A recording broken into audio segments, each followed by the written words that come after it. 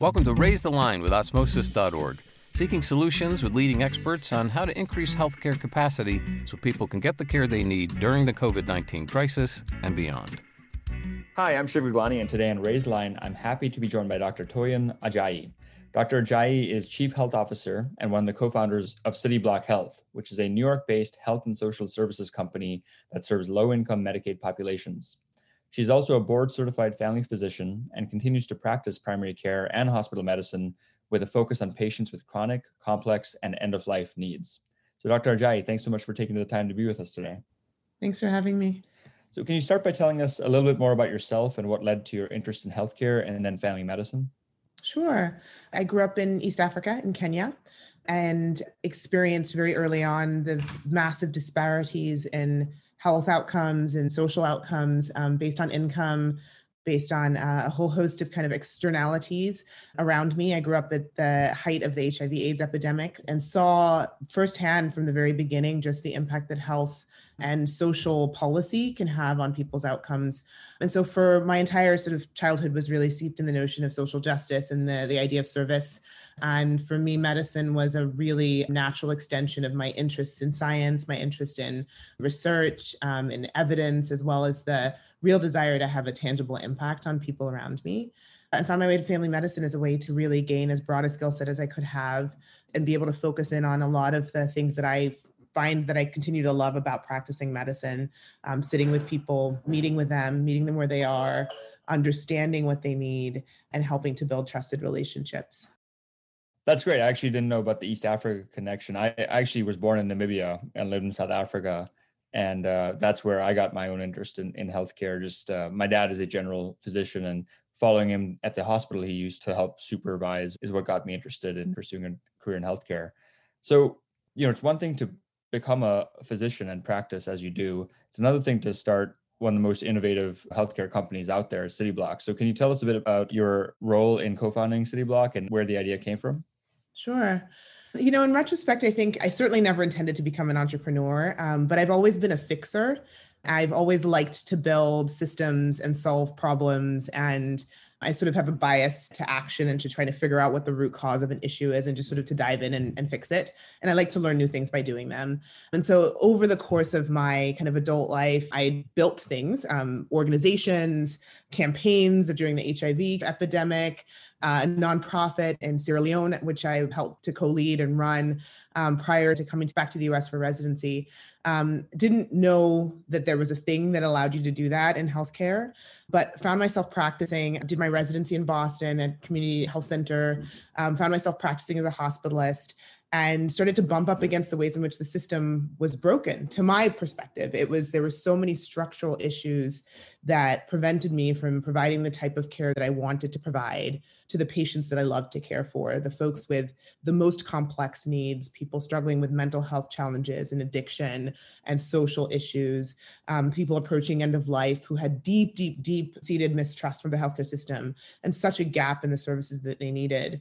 And I found myself with kind of two choices. Like I was either to practice in a community health center, serving the population I wanted to serve, but doing it in a way that just felt so alien to my core values in, a series of 10-minute office visits without the types of resources that I needed, without the real space to meet people really where they were and build those trusted relationships over time, or in the hospital. And I was working as a hospitalist as well, where again, I was getting to spend time with people and really to kind of have the type of impact often at end of life on the types of courses of disease that I really wanted to touch.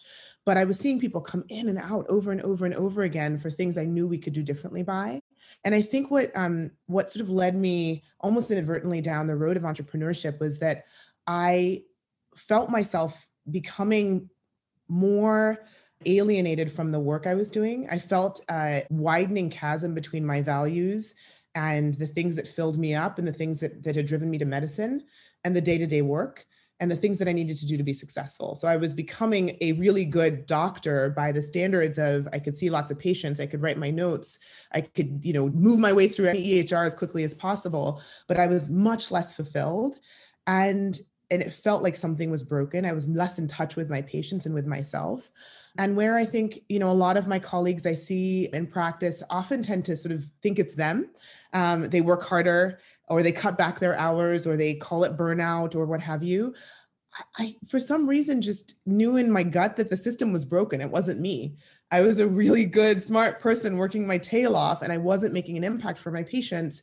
And I was sure that it wasn't me. It was that the system was broken. And that led me down a journey of starting to learn how we got the healthcare system that we have, follow the dollars, try to understand how we pay for healthcare, and therefore how we get the outcomes that I was seeing, starting to understand the interplay between those root causes, structural factors in our society, in our community, how we fund social services, how we perpetuate racist policies. How does that show up in the outcomes that I was seeing? And then started to ask how I could chip away at some of those things over time. And that led me to value-based care, first through a health plan, Commonwealth Care Alliance in Massachusetts, where I finally got to think about a holistic investment in changing outcomes for a population of folks. And then over time led me to think about what it would look like to do this at national scale at CityBlock. And that was sort of the origin of our vision for CityBlock. I know there's a lot of innovation around primary care, Medicare Advantage plans and whatnot. One thing that differentiates CityBlock is that you primarily you work to serve low-income Medicaid populations. Can you tell us a bit about some of the innovations that you all have pushed forward at CityBlock and what makes the model work the way it does? Yeah, absolutely. Medicaid is such an important program in providing access to health insurance and health benefits for people who are lower income across the country, and has long been an area that really is ripe for disruption and for innovation. In terms of being able to have an impact on the health and the health outcomes of millions of people who are struggling not only with medical needs, but also with the sequelae of poverty. And so we knew from the outset that just from a mission and a values perspective, that Medicaid was going to be such an important part of the business that we sought to build.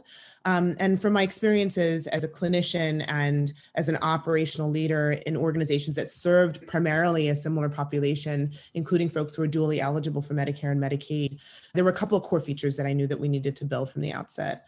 The first is a recognition that behavioral health needs pervade throughout that population, pervades throughout our population in general, but there are significant access issues and supply issues around behavioral health services in those communities in particular that had, in many instances, the greatest needs.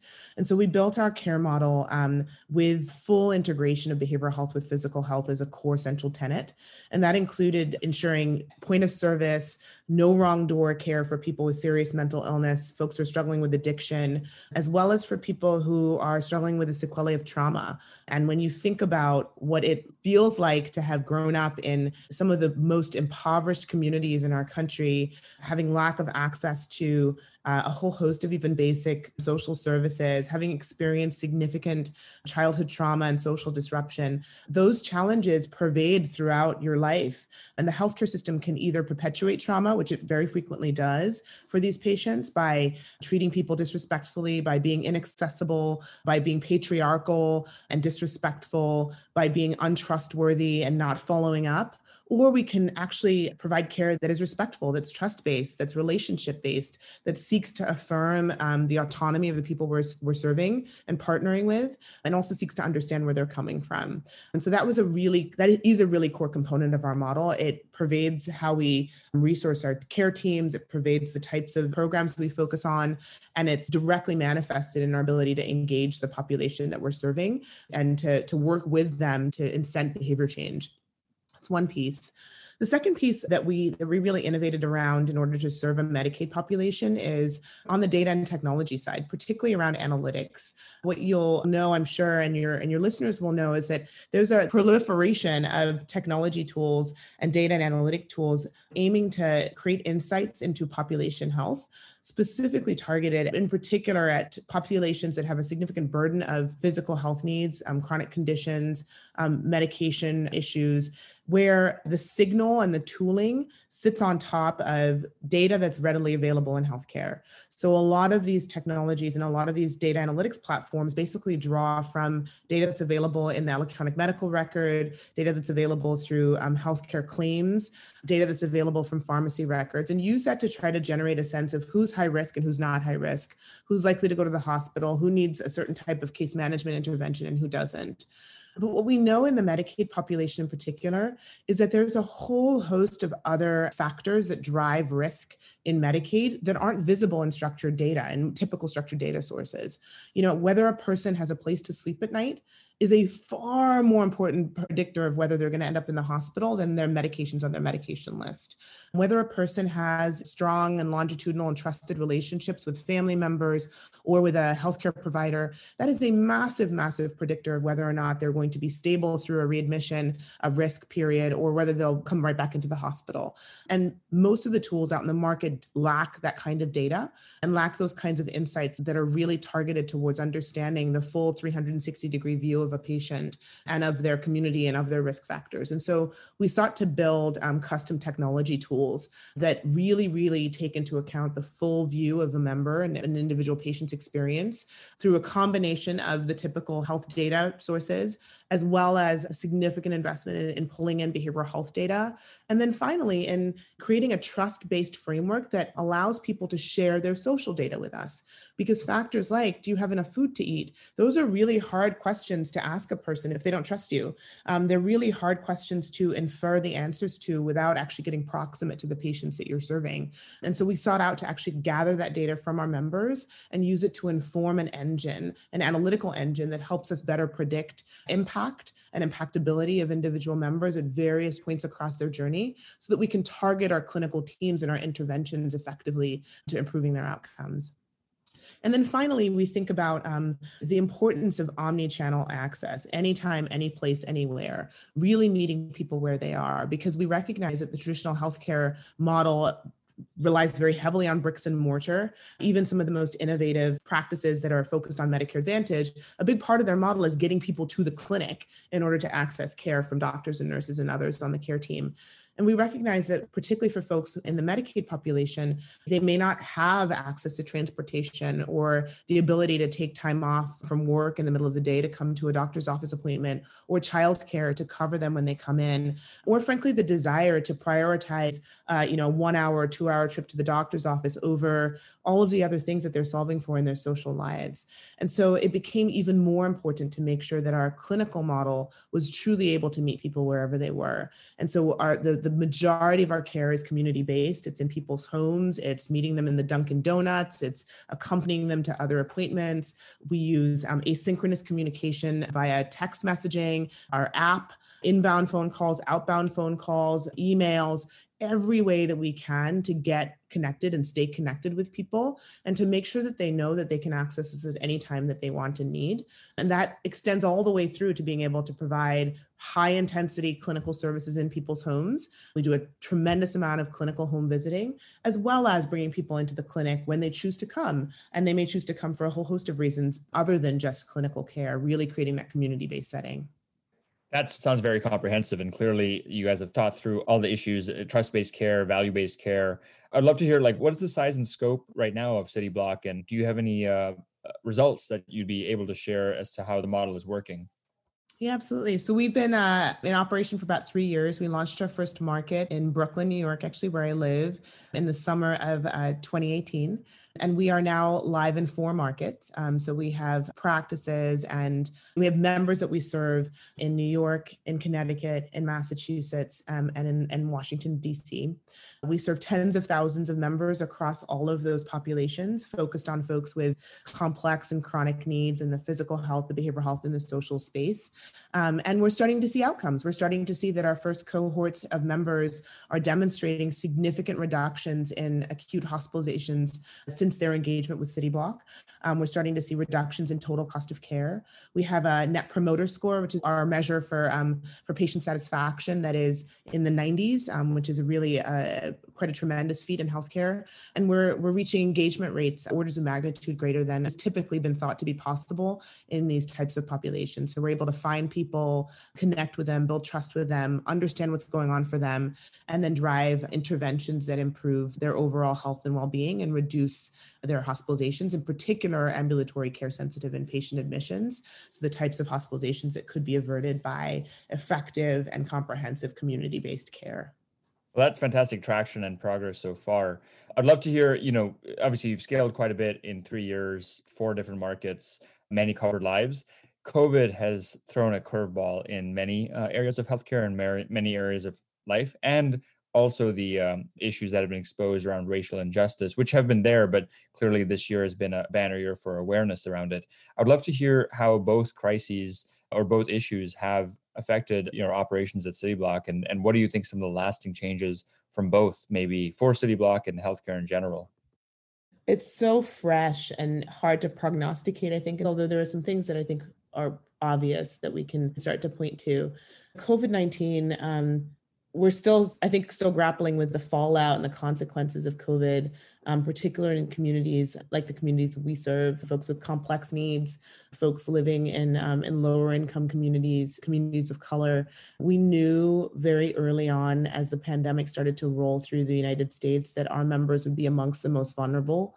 And so we worked incredibly hard to identify who of all of our members are at the highest risk, to make sure that we outreach to them, to make sure that we were asking very specific and targeted questions around how we could help keep them safe and their families safe during this period, and to make sure that they had all the resources that they needed. 90-day supply of prescriptions. Is there enough food? Do you have emergency contact information? Do you have PPE? Do you know what the signs and symptoms are of COVID to watch out for? And we did a tremendous amount of work just covering and reaching out to our members. Where we are fortunate is because of our structure, our value-based care model, a structure that makes sure that we receive funding from the health plan partners that we contract with to maintain support and care delivery to our members, irrespective of modality, meant that we were able very quickly to pivot even further towards virtual care and to ensure that we were not only maintaining, but actually increasing our engagement with our members. And also that we were able to spin up very novel and innovative ways of reaching people and meeting their needs. And so for us, what that meant during COVID was that we were seeing our members more frequently than we had done before. We were seeing people using video visits and of course with our regular other asynchronous telehealth modalities, that we were also seeing people in their homes deploying highly trained, highly responsive clinical teams of paramedics and nurses and doctors and nurse practitioners into people's homes in full PPE to provide the kind of clinical evaluation and treatment that folks needed, that we were providing rapid initiation of substance use disorder treatment if needed, that we were doing all of the things of our model in whatever domain, with whatever modalities we needed to in order to meet their needs. And we were also partnering in innovative ways with community-based organizations to make sure that our members with social needs were well cared for, including creating a program to help put people in hotels if they were unable to socially isolate or they needed a place to recuperate with COVID symptoms and they had no home. And I think what this has told us for the healthcare system as a whole, that I do hope will be a lasting sequela of COVID, is that value-based care models are more resilient at times like this, when a pandemic means that our traditional model of care delivery, which is dependent on people leaving their homes, perhaps getting on public transportation, coming to a doctor's office, sitting in a waiting room with a whole bunch of other humans in order to receive care, that is not the most resilient way to resource a healthcare system, because what it's meant for so many other primary care providers is that they've struggled to keep their doors open, and they're struggling with liquidity issues, and they're struggling to just maintain their clinical service availability and access because the fee-for-service model of care was not responsive, was too brittle to respond to the needs of the community at a time like this. So that, I think, will be lasting for us and for many others in this space. How does this relate to this sort of newfound heightened recognition of structural racism and its effects and impacts in driving massive disparities in health outcomes, particularly for communities of color? I think that COVID was just yet another example and another illustration of how much work our society as a whole has yet to do to reckon with the history of racism and the legacy of racial injustice. It happened at a moment in time where we couldn't take our eyes off of it. It happened in a moment in time that happened to just coalesce with yet another murder of an unarmed Black person. And for once, it felt like and is feeling like we have a moment of national attention on this crisis and starting to see, we hope, some real movement to addressing this. What does this mean for us? As a company that is rooted in community care, that is rooted in caring for communities with complex needs, communities that are in every single way you look at it, struggling with the sequelae of injustice and disparities, it means a continuation of the work we've been doing. It means continuing to pour fuel on the fire that we have had as a company about making sure that we are an anti-racist company, building policies and processes, language, norms, ways of being that interrogate our biases from top to bottom, that make sure that we are creating an inclusive environment for our team members, that our team members feel empowered, feel supported, feel included, feel heard, and feel able to treat our members, the members and patients that we serve, with the same dignity, the same inclusion, and the same respect that they themselves are receiving within the company. I do believe that, your insides reflect your outsides. And so ensuring that we focused on company culture, even at a time when we're all remote, because it is so critical. Our people are our greatest asset. They're the folks who do the work on our behalf with our members who need this work so desperately. And then we've been really public about making commitments and affirmations and making sure that our voice is heard in an advocacy space as we do whatever we can to advocate on behalf of our members, many of whom are suffering and living through the exact same injustices and barriers that we have seen play out on the national stage. That's fascinating. It's super comprehensive. And one thing that clearly resonates is that long-term value-based medicine is going to be really important to deal with potential future pandemics or shocks to the system. And then also, how are we recruiting, training, empowering our healthcare professionals and staff? Because there's a lot of people behind the scenes who are contributing to the $4 trillion healthcare industry, who we have to figure out how to train in ways that make them capable of not only providing value-based medicine, but community-based, trust-based, as you mentioned. I know we're coming up on time, so I had two final questions for you. The first is, given that you're a physician and entrepreneur, we have many students and early career health professionals in our audience. What is your advice to them about meeting the challenges of COVID and just the national moment we're facing and approaching their career in healthcare? I think this is a tremendously challenging time to be a learner and to be early in your career. I have so much empathy and gratitude and just real, awe of the early career health professionals who are out there doing the work, for whom this is their first taste of medicine, and what a crisis and what a tragedy it's been. And so my advice is to take care of yourselves. I think that we learn early and we build early skills and muscles and rituals that we hope will sustain us through the rest of our career. I think it's different for everyone. For me, some of the keys have been assembling a really trusted group of confidants and colleagues.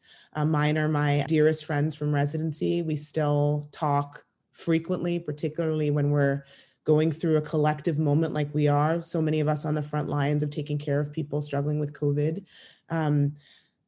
Have people around you that you can be fully real and fully open and honest with, where you can share vulnerabilities and you can problem solve, and who understand your personal thesis for why you are in healthcare, why you are a physician, and can support you through that journey. And then also build self-care rituals and routines that will sustain you even during the hardest times. These things that you will hold sacrosanct, if it's your 5 minutes of meditation or your 30-minute workout every day, or your early to bed and 8 hours of sleep, like build in those routines and hold fast to them, because it is so easy for the work to seep into everything.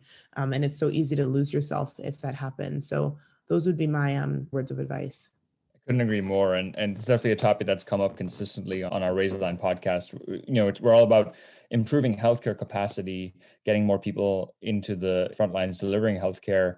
but that only works if they stay, right? If not only are they in new systems like CityBlock is trying to pioneer that help them rediscover the joys of medicine and actually see efficacy, because it isn't just, fee for service. It's going into the community to provide the care, but then also self-preservation and putting themselves first. I mean, it reminds me of one of our other Raise the Line guests was Ariana Huffington, and she's made a whole career at Thrive on how do we improve people, not just healthcare professionals, but people's resilience and help them thrive in the workplace. My last question for you is there anything else you'd like our audience to know about CityBlock, about you, about the future of healthcare? Would love to give you an open mic. Yeah, I would like people to know that the factors that drive health outcomes for people go far beyond the organ systems, the diseases that we spent so much time learning to name and to measure and to treat. And that if you have any hope of accompanying and supporting and perhaps steering individuals and communities towards better health, you have to fully understand them. And that means sitting for a minute and putting down the stethoscope and putting away the otoscope and stop staring at the X-ray, close the computer screen, and actually look the human being in the eyes and understand what matters to them and what's going on for them. That is not a luxury. It's not a nice to have. It's not quote unquote bedside manner. It is actually the work. It's a fundamental input. And, I think I described that in the way that we describe our data model. It's a fundamental input to making sure that we can understand and therefore engage and therefore intervene and therefore support on the path to better health. Totally. Couldn't agree more. Well, Dr. Ajayi, I really want to thank you not only for taking the time to be with us today, but for the innovation you're pioneering over at CityBlock. I wish you all the success as you try scaling that beyond the 4 markets you're in nationwide. Thank you. And with that, I'm Shiv Gaglani. Thank you to our audience for checking out today's show. And remember to do your part to flatten the curve and raise line, since we're all in this together. Take care.